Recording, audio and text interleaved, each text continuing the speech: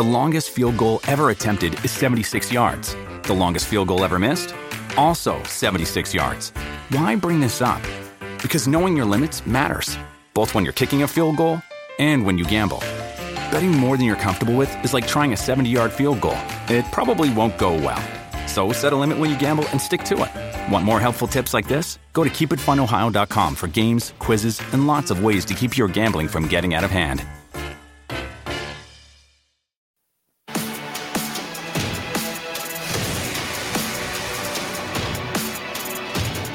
Coffee and Cream with Rogers and Benning on Hail Varsity Radio. And we are back as we wind down the show. Coffee and Cream in the morning on Hail Varsity Radio, powered by Currency. I want to first start off by saying this will be our last show of the year. We will be back. What's the date? January 2nd, January 3rd. What's that Monday, DB? I believe it is the 2nd. I'm going to look right now. But remember, we are doing Benning Bites and Morning Dump next week. Dump next week. Yes. So podcasts will still be there and we will still live there. You can go check those out at Hurrdat Sports. That would be the Monday the 2nd. Monday the 2nd, we will be back. So we will say Happy New Year to you the next time that we are on the. Actually, it's January 3rd. Yep. January 3rd because we have that day off. There it is. So all right, we're there. Hopefully January 3rd. That's the big day too, I hope. You know what? Hey, we've got some big plans, DB. Out in a big world or house or whatever that song is. I don't know. That's you guys. I don't know that. Big house. Is that like the Christian song? Yeah. Is that lots and lots of rooms? Is that what it was? I don't know. There's probably a bunch of big house songs. Big house.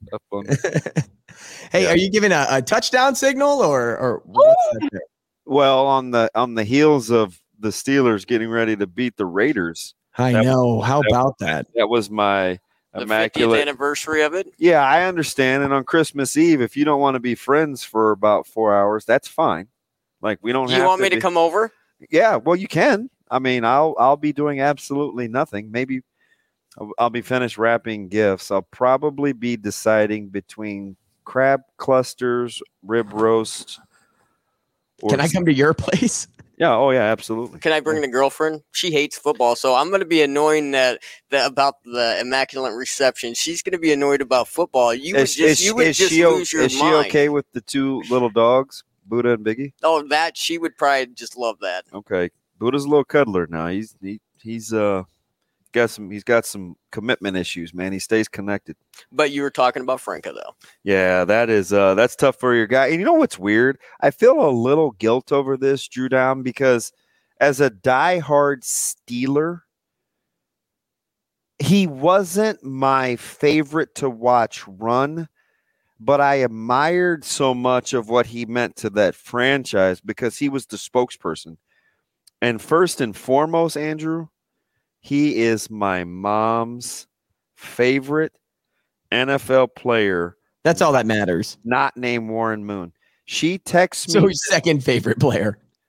Not named Warren Moon. She texted me this morning, Andrew, my mom, and she said, sad day with the Matt Rule emoji, the sad face. Although this one I could figure out. Franco Harris died. As if it's not my job, like to follow sports and as a Steelers guy. But I mean, that just shows the impact.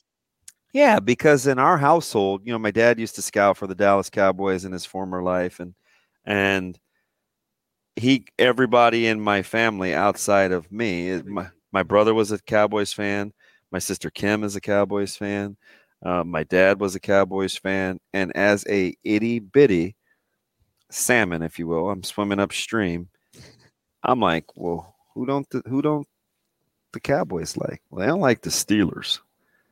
So I'm just a little kid, and we're getting ready to watch the Super Bowl with some homemade salami, cheese, and crackers, and some liverwurst pate, some party in our downstairs. And I'm watching the Cowboys Steelers, and I said, you know what? I'm a Steelers guy, and it was all about Franco Harris, and and that football team. So was that the number one team at that time that the Cowboys didn't like, was the Steelers? Yeah, I would say so. I mean, I'm not a historian from the 70s, but I know that they had their – I mean, I don't think Denver was a rival. I mean, they're in the Washington. I mean, you could have been a Washington fan. That's what I'm getting towards. No, I didn't see them on television. I mean, the Steelers were the first team. Giants fan? The Steelers were the first team that I saw that makes sense. Play against Dallas, and that was the team that I gravitated towards. It was the first jersey I ever owned. Was a Steelers jersey. I wore the words off of my Terry Bradshaw jersey. And as I got older, like 48, like today, I like Terry Bradshaw a lot less than I did as when I was like 5 or 6. So right? Terry Bradshaw, Louisiana Tech guy, right? Yeah, absolutely. So when I covered Morningside down in Grambling, Louisiana for the national championship game, I think it was 2019. I think that's right. Program. And we went to a museum down there, and there was a whole like entire hallway dedicated to Terry Bradshaw and all of his Louisiana Tech gear. And there were old highlights of him on a television that you could still see the static popping up on. It was pretty incredible. Yeah. So, and a lot of me as a kid, there's still a little of me today, right? I've matured in some other areas, not a ton, but I remember like in grade school, I would always draw helmets and stuff, and I was drawing the Steelers. And I remember when Bradshaw hurt his elbow, this was probably in like, I don't know, it was in like 2nd or 3rd grade. So it had to be like 81 or 82. And he was going to come back, and then he hurt his elbow. And it was in the game, and he came out, I think. And I don't remember the Steelers being the same for a little while. Like, they weren't as good. And Andrew, I'm so immature. I remember kind of being mad at Bradshaw. Because you're a kid and you're thinking it's an elbow, right? Like, you're good. Like, just, I don't know, do something. Like, put some dirt on it. With your other hand. My dad would say spit. Or take some Robitussin, right? That's what everybody like me did to feel better. It's like, what's wrong with you? Why don't you just play? You were just out there, right? Because you don't really understand. And so I kind of held that against him. And then when they couldn't find quarterbacks for a while, right, I had to go through the Stouts and the Woodleys and the Malones, and which is funny because I'm friends with Mark Malone today, which is bizarro world. I didn't have the heart to say I couldn't really cheer for him as a quarterback, but they didn't really find one again until Roethlisberger. So it's just like, I think of what Franco Harris meant to that franchise and the immaculate reception and did he catch. Shane and I have argued about I'm not going to rehash it, Shane. Don't worry. Shane and I have gone round and round just about wait this. until the 24th. At least twice a year, it comes up between Shane and I. And I think for just today, Shane, you should let me lament. Yeah, and let you know that was absolutely a catch, and you have nothing to be mad about. And your franchise was forever doomed. You know, the interesting thing about Franco is, that. Well, yeah, I'm. You're not sorry. Yes, sorry, not sorry. You know, the interesting thing about Franco is he's coming out of a decade, and it's almost Dave Franco Harris. He's coming out of a decade to where, unlike now, where the quarterback is the most popular guy on the team, you had the running back, you maybe even had a wide receiver be the most popular guy on the team. Yeah. You could even had a defensive guy. I mean, it was a decade like you're not going to see again. And it's so weird how I was conditioned. And our good friend, my cracks historian, Severe, it was 82. In the 82 season and played in the playoffs against the Jets. He's something else, man. I don't know if he Googled that or what, but Severe says he's got a sickness, man. That dude. So, you know what I kind of related it to, though, is watching Franco Harris, is I remember this back and forth, and this is way a long time ago, Drew Down, but Jarvis Redwine was a guy that I liked.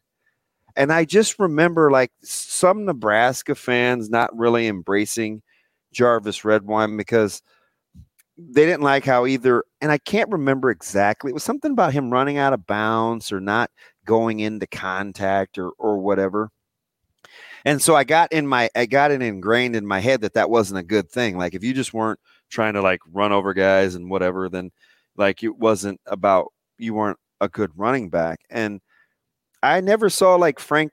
I thought he was like a big guy when I was a kid. He reminded me of like a big back, but he always kind of just was dancing and kind of going out of bounds. And so I was like, I don't know, like, is this how you're supposed to run? Like I'm in those formative years, right, where I don't know like what's good, what I like, what I don't like. I'm kind of listening to adults around me, and we'd sit at the barbershop for 8 hours because there weren't appointments back then, and people would just argue. And so that kind of formed my opinion as a kid. And I look back, he may have been a better runner than I actually think, because he did string together. He probably had 5 or 6 good quality years, 4, I think, where he was like really good. But the Steelers were such an interesting franchise back then, because a lot of their guys, when you look at their numbers, Stallworth and Swan, they don't look Hall of Fame-ish, but they were very productive in crunch time. And it was in an era where it was hard to get vertical in the passing game outside of a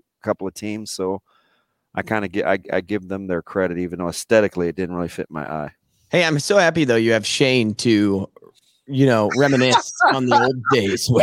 He's so mad at me right now. It's like, he's like, well, we'll talk about it on Christmas Eve. He texted me.